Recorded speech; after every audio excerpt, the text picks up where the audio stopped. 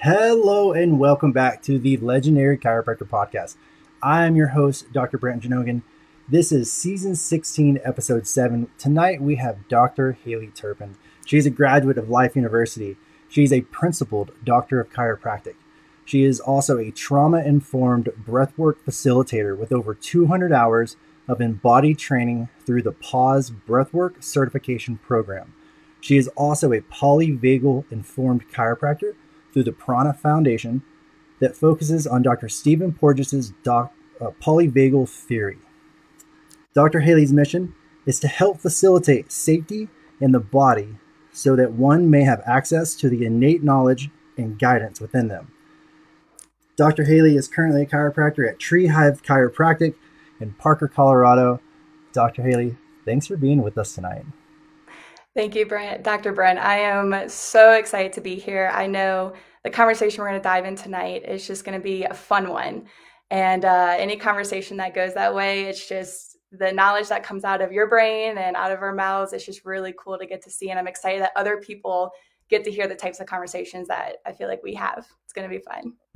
I'm so excited for this conversation. You always bring such amazing spice and life to life, and I'm just excited to dive in this conversation. But before we do that, let's hear from our amazing sponsors that allow this podcast to happen. Total Clinic Solutions is your go-to source for purchasing both brand new and refurbished chiropractic equipment, as well as phone support for repairs and maintenance. Call Derek and allow him to combine your wishes and his 23 years of chiropractic equipment expertise to find what's best for you and your patients at 704-622-4089 or head to TotalClinicSolutions.com now. True Chiro, helping chiropractors explode their practices and save more lives by shifting the perception of what they do from neck and low back pain to being about the brain and nervous system, leading to increased retention, more referrals, higher case averages, but most importantly, better patient outcomes for more than just neck and back pain. For more information, check out the link below, truechiro.org. Again, that's truechiro.org.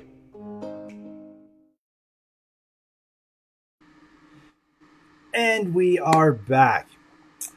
All right, Dr. Haley, we are diving into something that's truly life-changing. It is profound.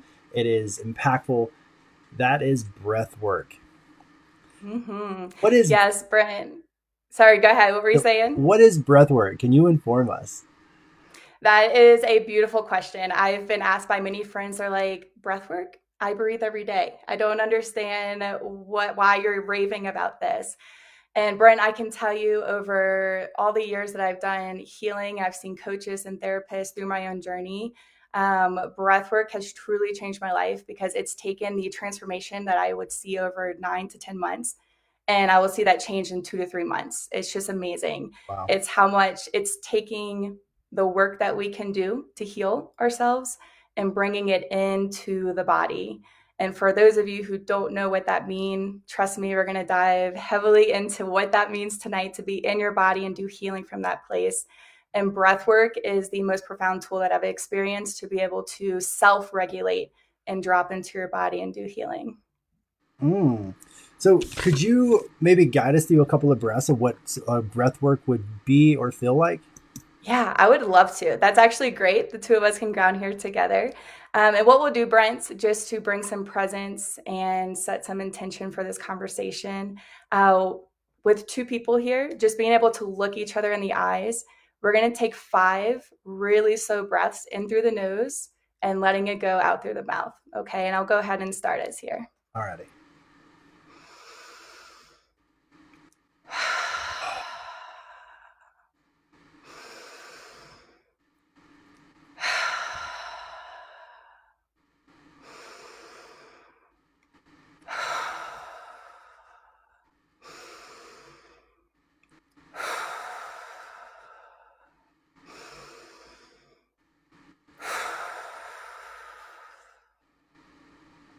And just like that, Brent, taking the time to be with another person, look each other in the eyes and really allow our bodies to share that space and to find that coherence with each other alone is so healing for so many people. And that was just a quick example. And I don't know about you, but I feel a lot more grounded right now.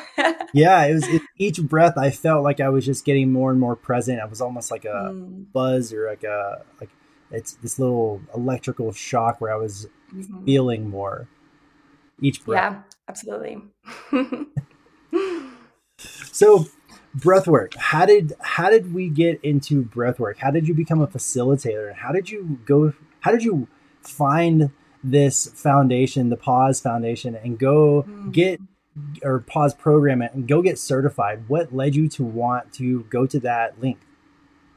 That is a beautiful question. Thank you for asking that, because when I talk to students currently who are going through the program, my favorite thing to tell them is, when you're in school, I know you've got tons of books you're diving into. I know you've got the tests, you've got the exams, you're doing your practicals, but making sure that you are putting in time to do your own healing is what's going to set you up for success in the way that you show up for people after. So for me, it was going through my own healing journey while in school. And for me, it was a lot of doing more of the feminine work, which is that inward, slowing down, meditation, really listening to my body, even though I had no idea what that meant at that time. And where my journey started was, for what I think most people begin, mental health is a big part of my history.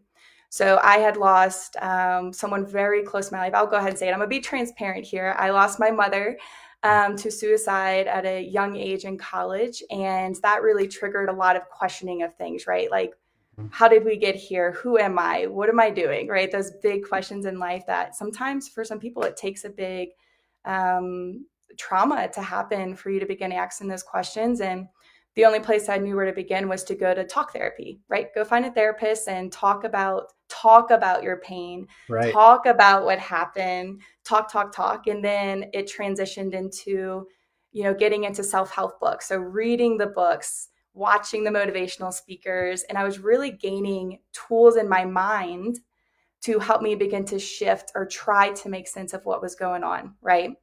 What began to change is through working with a coach who was a trauma-informed breathwork facilitator.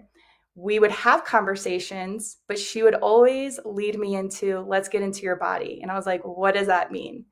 And that is when she started really teaching me through the breath that when you get into your physical body, that is the place where you truly store that trauma, where the emotions that maybe at the time when trauma happens, and when I say trauma, it doesn't have to be, what I shared about my story. It could be, not being heard. It could be someone gaslighting you, whatever that may be, and a longer path. But in the moment, if you did not have the capacity to adapt to it, it was there to serve a purpose, wasn't it? So your body's going to go, this happened for a reason, but you didn't have the capacity. So I'm going to go store it in your body. And when we go inward to process it, you will get what you needed out of it later. The problem is we are not trained or shown how to go inward to then process what happened. We just add all these traumas over years and years and years, and we wonder why we're sick. And our capacity to handle stress just isn't very strong. So I lost track because I love it. So we got into the breath work. From there, my coach, again, the change and transformation I was seeing over almost a year or two was happening in very short periods of time, within months. And I was like, there's got to be something to this. I need to share breath work with the world. Truly, it became that big. I was like, people have this powerful tool with them every moment of their lives, sleeping, waking, and they can access it at any moment and begin to heal and empower themselves into the world, the life that they desire for themselves, and also heal past trauma. And then that's when I joined. That was where my coach came from, was the Pause Breathwork. That's where I jumped in. That's amazing. And it's, I love that we always have our breath, I'm always talking to my patients about, find your breath, get in your breath. When you're on the table, take a couple deep breaths and just, you're on a beach. It's like one of my favorite sayings. I'm like, you're on a beach. Just let it go.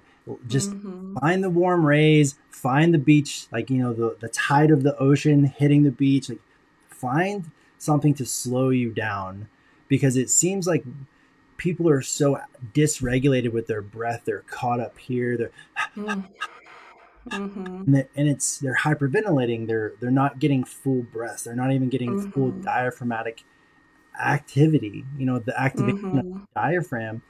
You don't get full movement in full inhalation unless we really breathe into the belly, and that's more of a parasympathetic tone. It's more of that. Oh, that's nice. And you just let go versus being caught up here. I find myself when I'm breathing here, I'm so much more anxious, and I have a lot of guilt and worry, and just I feel overwhelmed when I'm up here in my breath versus in my belly with my breath. And the beautiful thing is, Brent, is when you find, like, let's say your power is coming from up here, even though long term it's not serving you, you get to use where you're most resourced to feed into where your breath is not wanting to go, instead of almost having to force, I'm not breathing here. And you can feel like, right, your intention, I'm forcing myself to. But there's something very special about honoring, maybe I'm up here right now and there's a lot of shame in there and there's a lot of guilt, like you were saying, but that's where my life force is. That's still where my power is. But then how do you use that space to be able to go into the parts of yourself that are not feeling safe enough to welcome in that breath? And then they start to balance each other out. And that's where we really, when we talk about breath work, we get into doing work around your parts. Because when you start diving deep into this magical world of your body, you've got these parts of yourself. Some of your parts are holding on to trauma. Some of your parts are filled with shame. Some of your parts are just your love. For me, it is in my heart. For some people, their gratitude and love is in their sacrum or in their power center, right? So it's knowing where your parts are and then how do they work together to feed into the parts that maybe aren't welcoming in that life force, that breath. But we can balance each other out whenever we know our parts better. But it takes getting into the body. I love that. Applied kinesiology talks about organ health and emotions that are associated with different organs, and how like the liver or the pancreas and the gallbladder is like frustration, anger, and rage or something like that. And so you'll find that if you have a lot of frustration and anger, things that are very they cause you to respond impulsively and very aggressively. That typically is associated with the liver or if the stomach or the pancreas. And it's, there's also there's different techniques in Chinese Eastern medicines that actually have correlations to organs for masculine versus feminine energies. The liver, I believe, was connected to the father as well as frustration and anger. So it's interesting whenever you're having quote unquote daddy issues, that could draw forward some aggression or some frustration, which then typically we go to the bottle. That could just be some type of manifestation for not dealing with some emotions. Is that correct? Yeah, absolutely. I mean, you see that a lot. You really start to see people's actions and how tied in they are with things going on inside of our body, whether we're aware of it or not, which is why I say, wouldn't you prefer to have the awareness of it? Because you still know you're making the choice. For me, that is what I love, is at least I'm aware of it. When I go to bake my cookies, chocolate chip cookies are my thing, I at least know the awareness of, Haley, you are going to bake these cookies, these little sugar bombs, because you're stressed and you know that you are wanting to numb something. But you know what, Dr. Brent, when I still do it, I know it was my choice. Does it happen near as often? Absolutely not. Because 9 times out of 10 with that awareness, I'm like, this isn't going to serve you long term. But even when I do, it was my choice. I had the awareness that is an action I take when I have usually shame come up or a lack of or unworthiness that comes up. I'm like, let's go fill my body with sugar. I don't want to feel that. That's heavy. Isn't it funny? We find that we revert to substances like sugar to offset emotions. Like, the saying from that Austin Powers movie is like, I eat because I'm unhappy and I'm unhappy because I eat. I used to be that way. I used to be heavier, and I would eat because I was unhappy, but I was unhappy with my body because I was eating all the time. And it was, it wasn't until I became aware and I started to sit with my body that I started to find answers of, maybe I shouldn't eat, 12 donuts in one sitting. Yep. I love that. And look where you are now. I mean, truly, it's super inspiring to see that the way you take care of yourself physically, because that is the foundation, right? That's the foundation before you jump into mental, emotional, and spiritual health, is taking care of your body. And I can say this with so much confidence that you are such a leader, especially during school when it was easy to have excuses. You were always in the gym. You were always prioritizing and learning new things to take care of your physical health better. So a great example right in front of me. Thank you so much. And it's just, I want to inspire others. So it's like, be the example. We're doctors. We are the epitome of health and wealth. And I want to be for other people to look at me and say, I want to be able to achieve that too. And maybe look back, you absolutely can. You absolutely can. And Brent, I want to mention what you were saying about, your habits of noticing that you're eating, but then you're unhappy with your body. There comes a point where what I find for most people is when you start going to those outside substances or habits to numb what you're feeling in the inside. And in fact, I'm going to put it out there, the world promotes it. Like, you don't want to deal with what's in front of you. You don't want to have that hard conversation with your partner. Guess what you can pick up in 2 seconds? Your phone, and you can distract yourself. And it is numbing you from feeling discomfort or whatever emotion you're feeling in your body. And I say this because this comes back to my mission that I shared with you of like bringing safety to the body. Because when you are so used to numbing yourself and feeling the sensations and this uncomfortable emotions in your body year after year after year after year, it's no wonder that I have adults lying on the table and you ask them to take a deep belly breath. They have no idea what you're talking about, nor do they want to, because them getting out of their mind and bringing their conscious awareness, their consciousness into their body in that present moment means they feel so much and they don't know if they can handle that consciously or unconsciously. That's hard for so many people in our world today. And that's why my number one priority is safety, knowing that you can trust that you can go in and feel these hard things from your past or current reality, and that you are going to be supported. You're going to be heard. You're going to be okay. Your needs are going to be met. And people just are unaware of that entire concept because they've just been numbing for so many years. And that's why I'm very passionate about this. Well, I love that you brought that up because I really think that's a big part of doing breath work. In my own experience, I've done a lot of different kinds of breath work just with like being exposed to the amazing friend group that I have and them diving in and just trying to be better versions and becoming better versions of themselves.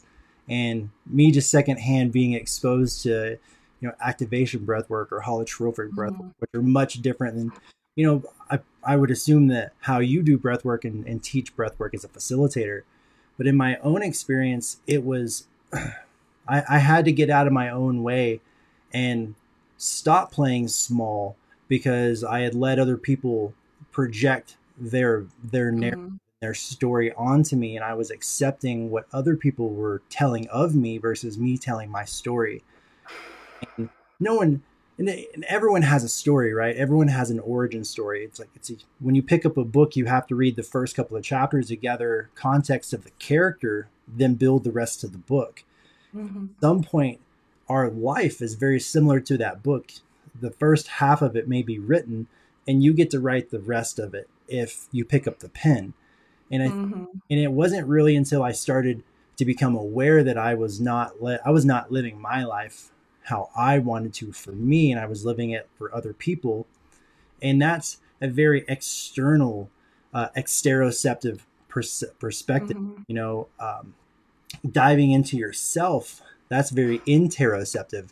That's an internal perspective that you're turning the lens internal. Some people call it, the mirror, the sacred mirror, looking at your own sacred mirror and healing yourself. And that's an internal reflective state of introspection. And when you're looking outside for things external, you're looking at your phone and you're looking at, perhaps you're watching YouTube videos or podcasts of your favorite motivational coach or someone like that. You're looking for external input, and that input is something that's outside of you. And a lot of people are very much so stuck in that state of exteroceptive perception. They don't want to stop and go in. I see it at screening events. You're like, when's the last time you had your spine checked? They're like, I don't have a spine. Excuse me. How are you walking, sir? How are you walking? and it's like the people are willing to just not look at it. They don't want to look at themselves because they have to actually start doing the work. Absolutely. The work, right? The work. And when I'm hearing you speak, it just reminds me of how much gratitude I have for the breath, how much love I have for the breath, because that is what the breath living in you, the breath living in me, the breath teaches me, is that we are meant to have this dance between inhalation and exhalation. Inhalation, exhalation, going out into the world, doing the masculine work, as I call it. Exhalation, going inward, doing the feminine work.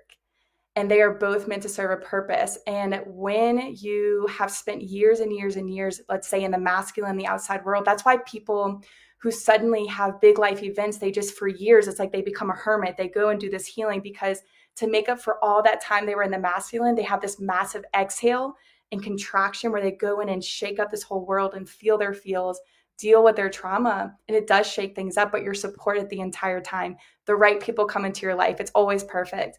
But then what happens is you start to learn these things along the path and you start to realize, ooh, wait, there's a dance here. I go back into the external world, but I don't have to stay there as long because that leads to burnout most of the time if I'm not doing it right. Or truthfully, it just will, because you're not meant to be in inhalation. It's not how the breath flows. So you go out into the external world, you rub up against the edge of growth. You were talking before about what this edge of growth was. I forget the term that you used, but that discomfort that you begin to feel, which is necessary. But when that happens, if you truly are listening and feeling and following that intuition, what I have found to be true in my life and in other people's lives I've observed is you naturally come back into that feminine state. You go inward, you heal, because you're never done healing, right? We're here to do that. As long as you go in, exactly. We're here to evolve, right? So you go inward and you shake up the internal energy world. And what happens is while you're inward and you're doing that, at the same time, your outward world is expanding energetically. And so then you go back out, you come in, and it starts to happen quicker, I think, as you get more skilled with it, because you start to fall into that flow.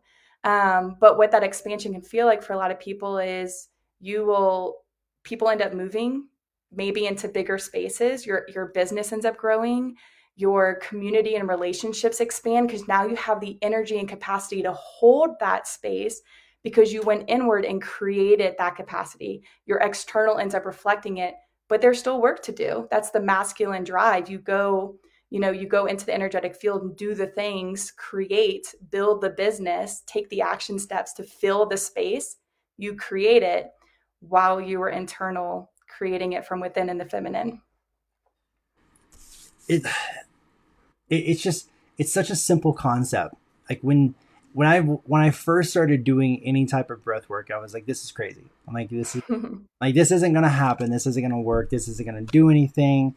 And there's actually a lot of science on how we breathe and the way we breathe. Wim Hof did a lot of research on being able to fight off neurotoxins, cold water exposure, how it de-stresses the nervous system by putting yourself into a very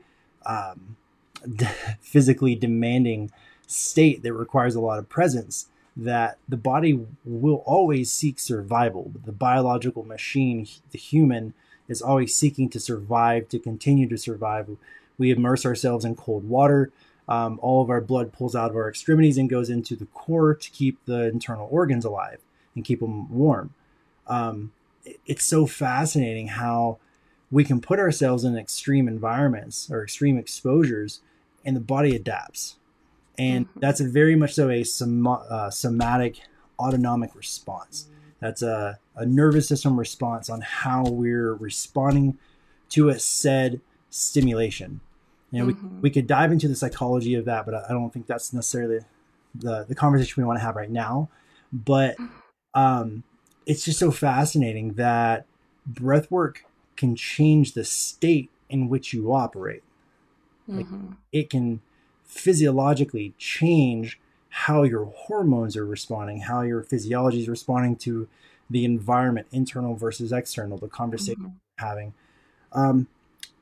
One thing you talked about was flow.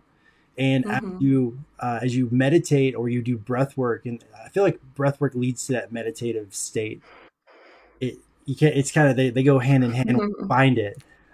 Well, what I'll tell you is so for a lot of people, breath work leads to a meditative state. But one thing I actually wanted to make sure I say here is that knowing what season of life you're in and testing the tools that are out there is necessary, because you could say breathwork sounds amazing, Dr. Haley, oh my gosh, tell me all about it. And in this season of life where your nervous system is, I 100% believe that we can find a way to support yourself. But right now, meditation alone and just getting silent and journaling may be the best tool to get you to that next step.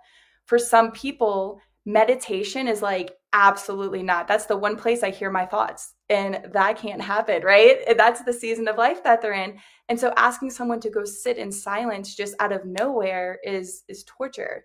It's not helping their nervous system at all. And so using tools like breath work, where you can actively think about it to initiate it, so your thoughts have space and attention and some love, they have a purpose there. And then naturally that breath just takes over and get you into that meditative state. Absolutely. That's the easiest, I believe. But for some people, that activation is actually too much, especially for people who've been, we mentioned polyvagal, we mentioned the neurology side of things, people who've been stuck in dorsal vagal for so long, even that little bit of activation, their nervous system says, absolutely not. And so being more gentle when they are introducing the breath, it would be flipped for them. So I'm saying this because when you're trying out these different tools, give yourself grace to say, not in this season, but I'm excited to try it later, because then you start to build the capacity as your nervous system heals to use multiple tools all the time. But start where you are. And I just want to reiterate that, because I feel like that point right there is absolutely so pertinent in every single person's life. Everyone can use that.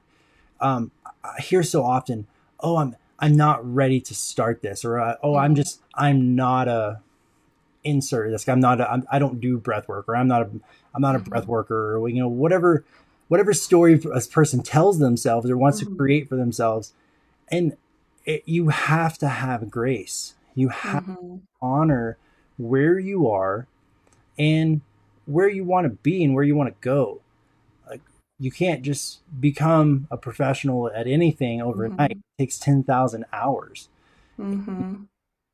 Even for myself, sitting down to journal, to do breath work, or to meditate, I find I'm resistant to it at times, where Andrew Huberman in the Huberman Lab, he calls it limbic friction. And it's going against the grain. It's putting yourself in that state because it is uncomfortable. And that's where the growth lies, by leaning into the friction and leaning into that. You refer to it as like the masculine, leaning into the masculine and getting that pushback, and leaning into the feminine and getting supported and loved, and then coming back. And it's that dynamic equilibrium where you're always moving, seeking homeostasis, but always in perpetual motion. Yeah, absolutely. And that brings up such a great point in my mind, because I just experienced this yesterday, actually. I've been doing breath work officially, like diving into breath work, for almost 2 years now. Wow. And even last night, just with the season I'm in, I went to a beautiful group breathwork experience, which is extreme. The most powerful you can do is just really allow yourself to be with a community, to be able to work with each other. But even though I was going into such a beautiful feminine experience, which is meant for you to surrender and let the breath and the body do all of the work for you. Like, how nice does that sound?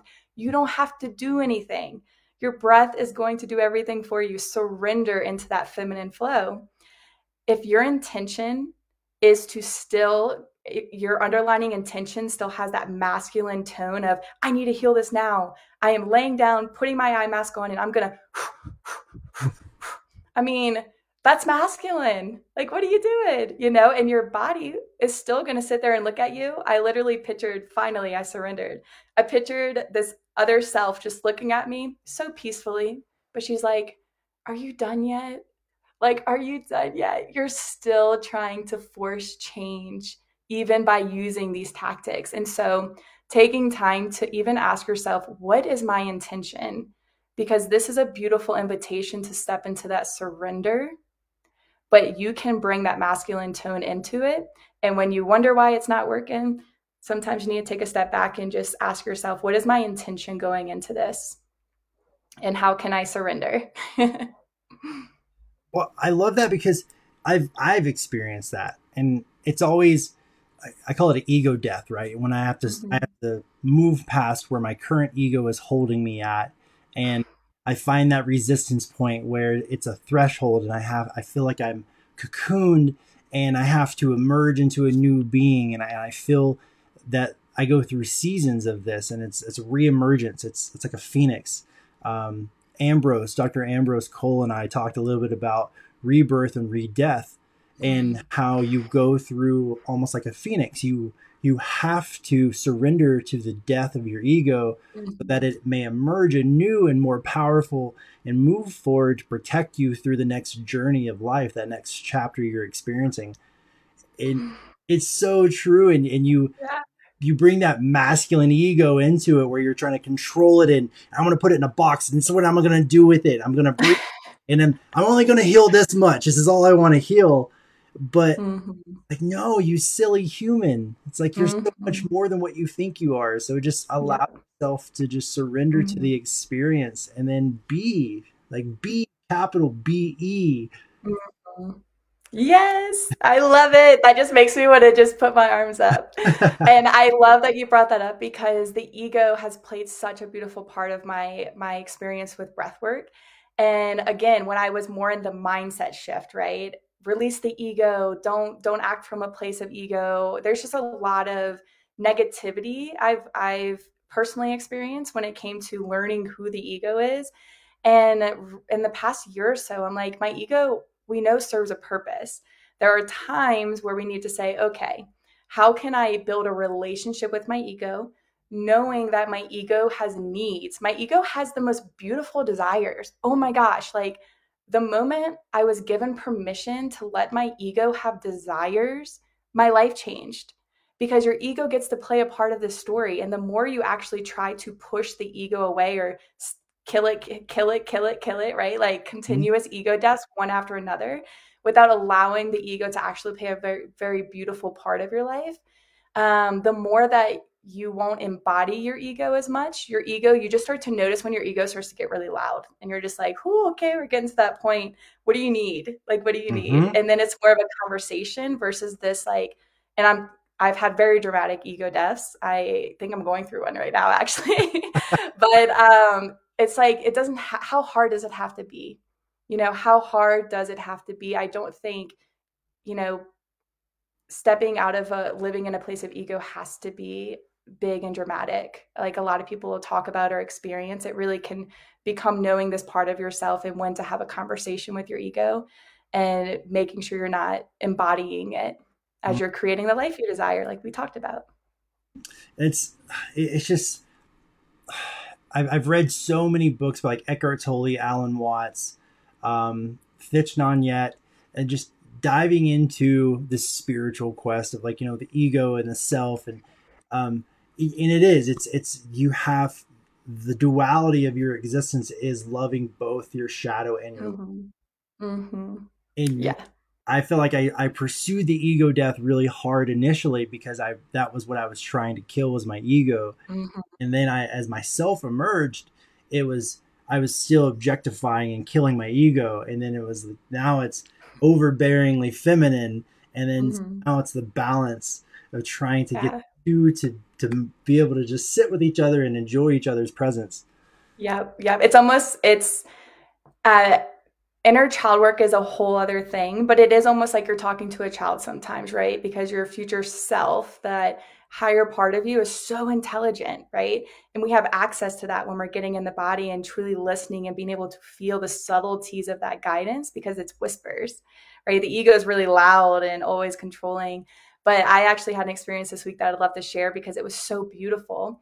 But I was doing this energy work again. I've been in a very masculine place, even when entering these experiences. I'm like, I've got something to fix. There's a block here. Like, why am I going through whatever I'm going through right now?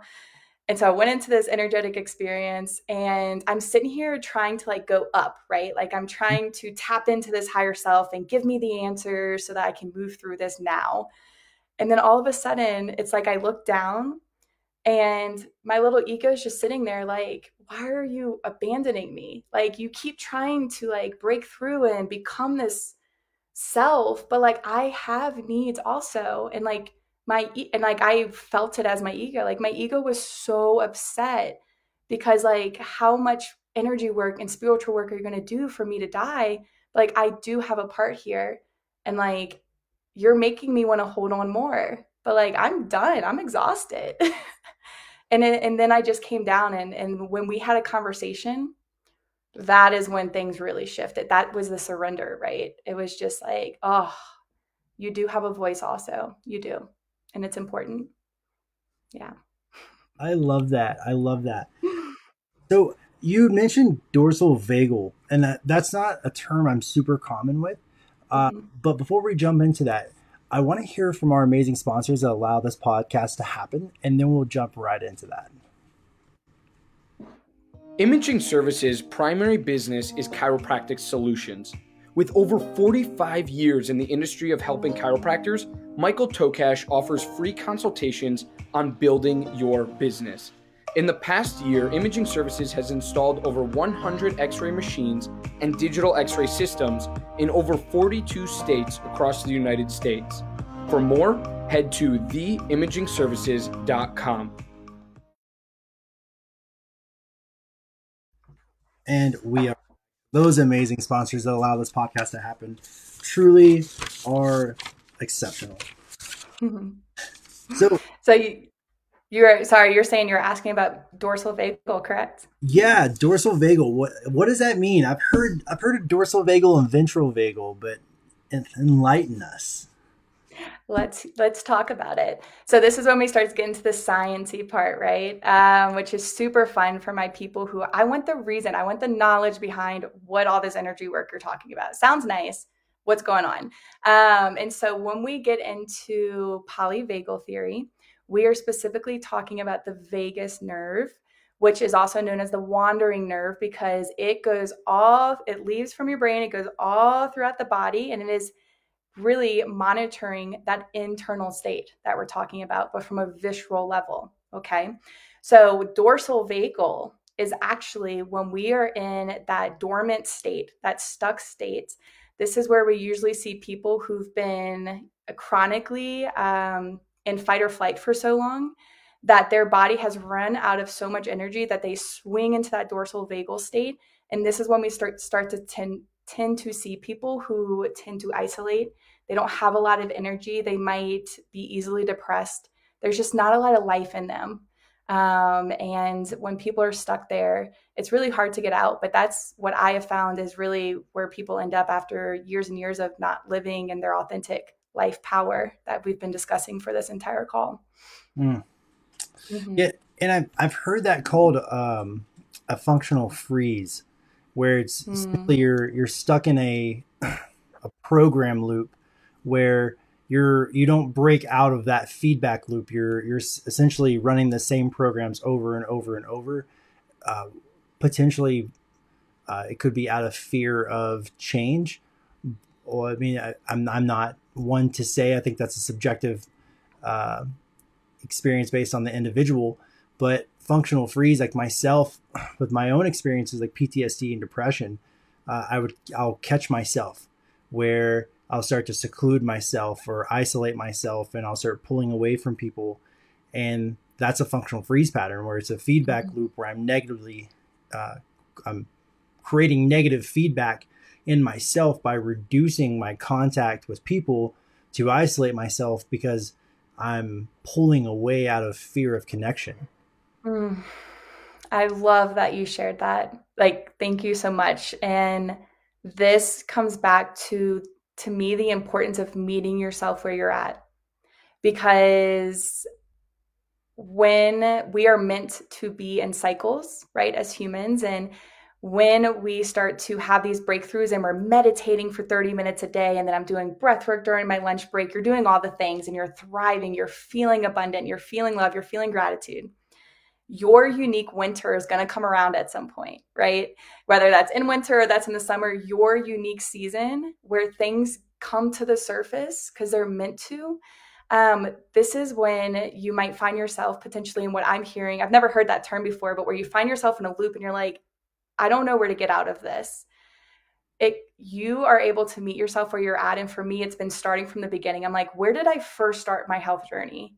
I'm like, gratitude practice. That's like the easiest thing for me, able to get a pen and paper out, and no matter what mood I'm in, I can start writing down gratitude. And what I notice is doing that consistently, again, it doesn't matter. I'm not shifting my energy. I'm not doing breath work. I'm not doing anything crazy. All I have the capacity for is to show up for myself for 10 minutes and write 10 things I'm grateful for. And having an accountability partner is really huge too. Co-regulation, having that support, showing you don't have to be alone. And what you'll find is that life energy just starts to spark a little bit more. And you're like, okay, maybe my next step is I'm going to go for my walks. I haven't been doing my walks. No run, no crazy exercise, even though maybe before you were maxing out, you're not comparing yourself to that last cycle. Give yourself grace and say, right now, I started a new cycle. Let's start from the beginning. What I tend to find is each cycle, though, when you come back to this place, you get through it much quicker. You're not going to be, and I'm saying the word staying. There's nothing wrong with do all the things, but your comparison of what's a good meditation or what's a good breathwork session, you're going to move through those steps so much quicker and be back where you were and more. And you'll shock yourself. But I truly believe we have these resets.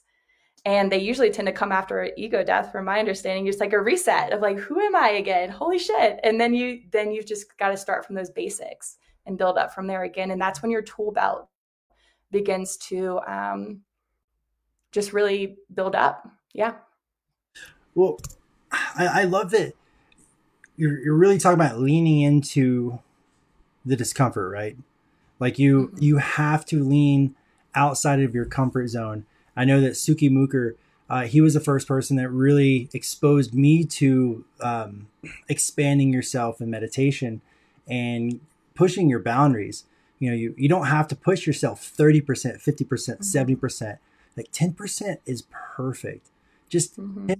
Give yourself 10% more, and you're not going to overexpose yourself. You're not going to go beyond something that you're able to be able to experience and I think really integrate. Because if you give yourself 10%, you're stepping outside of your known comfort zone into that 10% of discomfort, which it can be uncomfortable. For some people, 10% can be a lot. Some people that climb Mount Everest, their exposure, that's 80%. They need 80% exposure. So they're like, I need to really push myself to the brink of death to really hit that threshold. But that doesn't always have to be that way, right? I mean, it can be, depending on the season, just sitting down and spending 10 minutes. The research, I believe, is anywhere from 5 to 13 minutes of just silence and just sitting and listening and creating awareness has shown scientific results or clinical results that improve focus, decrease stress, improve cognitive thought process. What else was it? It was increased mood, hormonal, and just using your breath to help facilitate that is. I keep thinking about the movie WALL-E, where towards the end of it, everyone's sitting in, their floating chairs with a TV screen in front of them, and they have food constantly being poured into them. So they're obviously not healthy, and they're not using their body. So it's like, are they breathing? It's like, Yeah. are we being trained not to breathe? Mm-hmm. Yeah. Yeah. Being programmed, And as we mentioned a little bit ago in the conversation, having that choice and doing this work to be able to go inward, and it's taking ownership of your life. Like, I truly believe that, like, doing this work and having that space to question, where in my day. Joe Dispenza is one of my favorite people. I've been following him for years, and his meditations I do right now in the season, in the mornings and at night. And the evening ones is all about reflecting on your day, and where in your day did you go from conscious action, thoughts, and behaviors into unconscious thoughts and programs. And just being able to reflect on your day and say, oh, okay, I checked out there. I was totally running off a program. In that moment, you ask yourself, so what would you have done if you were in choice and consciously choosing those thoughts and actions? And then the next day, what ends up happening is you are in the moment, taking that time to be still. You're going to start showing up more consciously all throughout your day, more and more and more, which is when you know that you are creating your life, because you're not running off those programs that the world is constantly trying to tell you what to do, eat, buy, who to be with, what relationships look like. It's like, why don't I say what relationships look like, And that's when you take your power back, is you give yourself that space and that time to create, so that you can show up knowing that you're in choice in each moment of the day. I love that. And so how can we access polyvagal theory with breath work? Do those two overlap? Are they interconnected? Mm-hmm. Yeah, absolutely. This is where I start to nerd out. So we know this is all about the nervous system, right? And so as chiropractors, this is where we thrive. Specifically when we're talking polyvagal, the breath alone physically is you're having that energy and that motion going in through the body and out through the body. So it's already massaging that vagus nerve. That's why people use other tools like gargling water, humming, using your voice to activate your vagus nerve and helping with vagal tone, to be able to change your state, have a healthier adapting nervous system, right?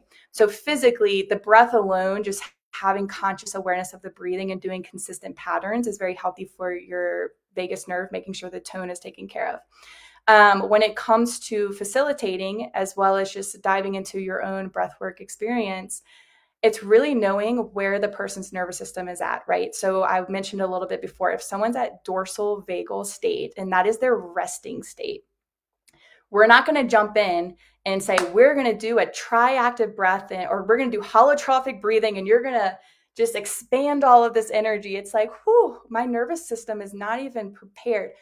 There is such thing as traumatizing yourself through healthy things such as breath work, which is why we are trauma informed, and being able to recognize when someone is actually traumatizing themselves, usually I find by what their intention may be. Like, I want to break past this. I'm going to force this. We do enough of forcing in the world. No, we're going to flow into it. We're going to surrender into it.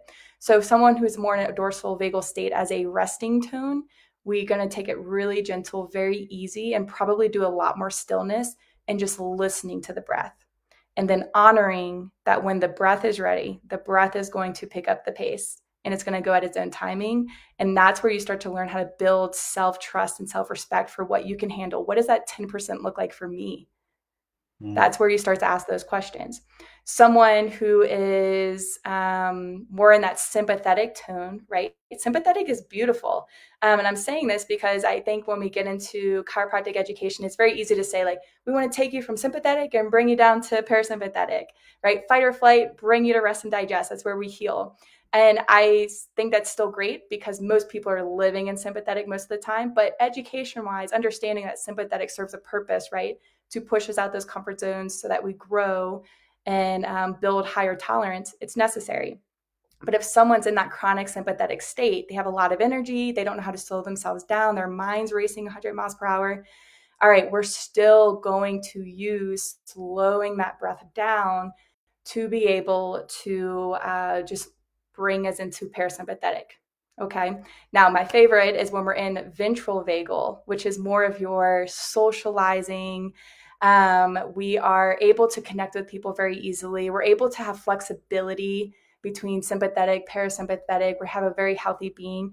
We are able to use breath to ramp up your system so that we can practice holding more energy and stepping into whatever it is you desire, right? So some of those higher frequencies that require a lot of energy, abundance, stepping into that higher self, like feeling who you are with more energy, we're able to access those areas. And so we're going to use breath patterns that are going to purposely activate you into that place so that you're going outside of that 10%, right? That 10% outside of what your current edge is of your energy field, so that we can train our nervous system for this to be the new norm. And I like that resting state is something my mentor says a lot in breath work, is when we're doing these practices, what we're ultimately doing is we're creating new resting states. Because if this is my resting state right here, there's going to be highs and there's going to be lows. Okay. But when we can use the breath consistently to raise our resting state to a frequency of gratitude, to a frequency of love, we're already at a high resting state. And our ability to have these highs and lows, but still remain resting here, becomes our being. Like, why is it that she's just grateful all the time? I'm not having to trick myself into being grateful all the time. I've made it so that my resting state is at this frequency. And when I have my lows, because we're human, it's going to happen. My resting state goes whoop right back up to here. This is my norm. And we have tools to be able to decide where our resting states are during different seasons. That's so fascinating, because you can use your breath to modulate the state in which you live your life and how you experience life. Yeah. Yes. That's amazing. Yeah. And it comes down to, with what you just said, it comes down to creating space for all of it. Because in order for you to choose your resting state, you have to know that at the same time that you're choosing love, right? You're choosing gratitude. At the same time, there are still parts of you, because you're human, that have shame. There's still parts of you that have anger and fear and all these emotions that are a beautiful part of the human experience. But most of us don't want to feel it at all.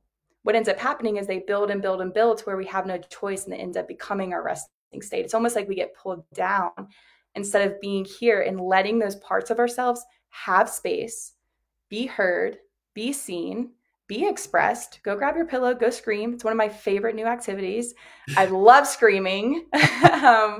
And allow those parts to still have space in who you are, and surround yourself around people who also know that and love that and provide safety for you to be able to express those parts of you. And because it has room, you're able to still have the capacity to say, I see you, and I still choose this. I see you, I hear you, I feel you. And because I allow it to come up, be felt, and flow out, I have the capacity to still choose my resting state and have that space. Does that make sense? Yeah, it absolutely does, because in my own experience, I was struggling with expression. I was struggling with allowing my emotions. I had bottled my emotions up for so long that whenever I started to allow my emotions to be exposed, I didn't know how to express my emotions. I didn't know how to be expressive. I typically overpoured, and that sometimes can be very off-putting to a lot of people, because you have to figure out how to be expressive, how to express your emotions, how to emote your emotions. And in my own experience, I came across a dance, a traditional ceremonial dance that's held in Japan, that they actually have professional actors and dancers that will dress up as specific emotions, and they will embody that emotion. And as they dance through the city, they embody that emotion so intently and innately that when you see the person performing the gestures and the expressive emotions as they're moving, that then draws up that emotion inside you and actually you release it and you give it to the person, and they then embody and continue moving forward. So it's almost like a release, like a ceremonial release of your emotions, because we do have these emotions inside of us. The book, The Body Keeps the Score, is a phenomenal read that dives into how our nervous system retains information and stores it until we go in, we look at it, we express it, we integrate it, and we allow it to no longer become static. Emotion is energy in motion, and emotions that are not in motion, they are static, stuck, they are dissonant, and they're not allowing you to be at your highest expressive vibration or expression. Yeah. Not only is, this is my favorite thing to say, not only is stored emotions, stored energy in the body, right? Because they're not being expressed, but that is your stored potential.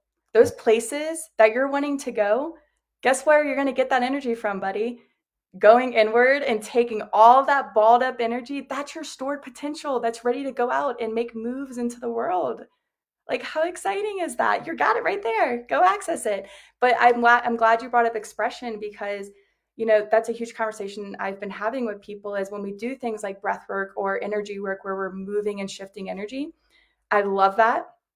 But having that safety, like we've talked about, not only to feel like, that's what I would say would be another level, is like, okay, I have safety in my body. I can go feel these parts of myself. What do I do with them? That is when you have tools to go express. And that is a very important part of the process. Because if not, it's like you bring all this stuff up to the surface and you're like, oh, I see my anger, I see my grief, and it's heavy. And we can actually begin to embody it, like you're saying, like we'll show up that way because we're trying our best to do the work, but we don't know what to do with these emotions. But we have not been taught how to express it. Not only have we not been taught, but a lot of us have seen unhealthy ways that these emotions have balled up, either in the family unit or in interactions with relationships we've had in the past.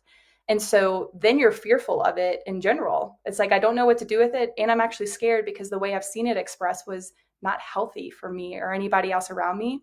And that usually is coming from a good place of, I don't want to hurt people when I'm angry. So I just won't be angry. And it's like, it will come out, I promise. But coming to that is where, when you're breathing, in order for you to create relationships of safety as a reflection, we know comes from having safety in your own body, that when you have anger come up, you are going to stay with that and honor that anger and still love that anger. You're not going to be the one who says judgment, shame. You're not allowed to have anger. So having that safety within yourself, that those emotions are okay and a natural part of the human process, begins to attract relationships that are able to help co-regulate when, let's say, I'm feeling anger for the first time and it doesn't always come out healthy. I'm actually going through this right now. I'm very blessed to have people in my life who are very safe for me to have anger spills or like get a little sassy. And I'm like, and I get to go back and say, I'm sorry. I'm practicing using my voice for the first time in years, and it came out in an explosive way. And having people who are able to say, I still love you. That's okay. I mean, let's talk about it. Let's talk about tools to like be able to communicate differently, but I know it's okay. You're going to attract a whole different environment. And I feel like just reiterating this, you talked about building a relationship with your ego. And I really think that goes back to that conversation of just surrendering and accepting and not judging. I think one of the hardest things in today's society is to not judge yourself or another person. We have all of these external influences that are telling us what we should look like, what we should dress like, what we should talk like, what we should drive, what we should wear. All the material 3D things. We're being told what we should be and do, but how many of us are asking those questions internally and getting the answers and then going out and doing them and doing it unconditionally with love, grace, gratitude, and honesty, radical honesty with yourself. If you're miserable at your job and you don't want to be there, quit. Yeah. It's we don't have to subject ourselves to misery. Mm-hmm. I feel like, especially in America, that's what we've built ourselves up and what we're doing. But I want to go over a couple of things because some call to actions. I love to leave some call to actions for the group. And you talked about gratitude practice. Doing a daily gratitude practice or even a weekly gratitude practice, setting some goals for gratitude practice, preferably doing it daily. Mm-hmm. Also, an accountability partner. If you're looking to dive in to do breath work and to do some more internal work, accountability and having someone that's going to hold you there, to hold you responsible, do it with you, or just hold you to the standard that you set for yourself. Ownership of your life, being in charge of your life. You are the master of your vessel. You are the master of your destiny. You have to believe that. And I really think that's a part of the work as well, is learning how to be the master of yourself. Choosing your resting state. I love this because being able to choose what our resting state is. Or am I going to be that high anxiety, caffeine driven, adrenal fatigue person, or am I going to be cool, calm, collected, rested, under control, like understanding where I'm at, how I'm feeling, how I'm responding to my internal environment as well as my external environment. Then emoting, getting your expressive nature out there, learning to get uncomfortable, diving into that limbic friction. If you're embarrassed to go out and dance, take dance. Watch some YouTube videos, go out there and just I dance around the house all the time because no one's watching. And when I go out in public, if I'm comfortable dancing at home, I'm probably going to dance in public because I'm doing a little jig and I think it's cool. So it builds confidence. Learning to express yourself really does build confidence. And finally, having safety within yourself and your expressions. Did I miss anything? Did you want to add anything to that call to action list? I think that's a beautiful list. Yeah, you did great. Thanks. I think just building a list and building some goals so we can move forward and continue to do the show up, be a better mirror, a bigger, brighter mirror. And I do have something to add. Sorry. A very important add actually is going back to give yourself grace. Give yourself grace. So you're going to do these things. You're going to go and do the breath work. You're going to feel things, and giving yourself grace to meet yourself where you're at every day, I think is a huge part to incorporate with all of those. Absolutely. I could not agree more.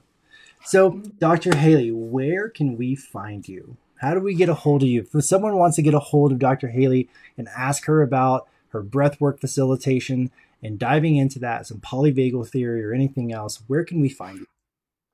The first place and the easiest place would be on Instagram. So my Instagram handle is going to be _Haley Turpin, and that is spelled out HALEY, Turpin, TURPIN. I know there's a lot of Haleys out there. And then on my Instagram, you can send me a direct message. Truthfully, the best way would be I have a link on my profile that it'll share a little bit more about my story. And then there will be a link for us to just have about 30 minutes to connect. See where you are, what your needs are. If you know where your needs are, right, we can start there. And just see what tools we can provide for you to move forward, especially when it comes to the breath. There's just so many things we can do with it that we didn't even dive into today, and really get to know yourself deeper with that. So that would be the easiest way. Awesome. Guys, ladies, gentlemen, make sure you reach out to Dr. Haley.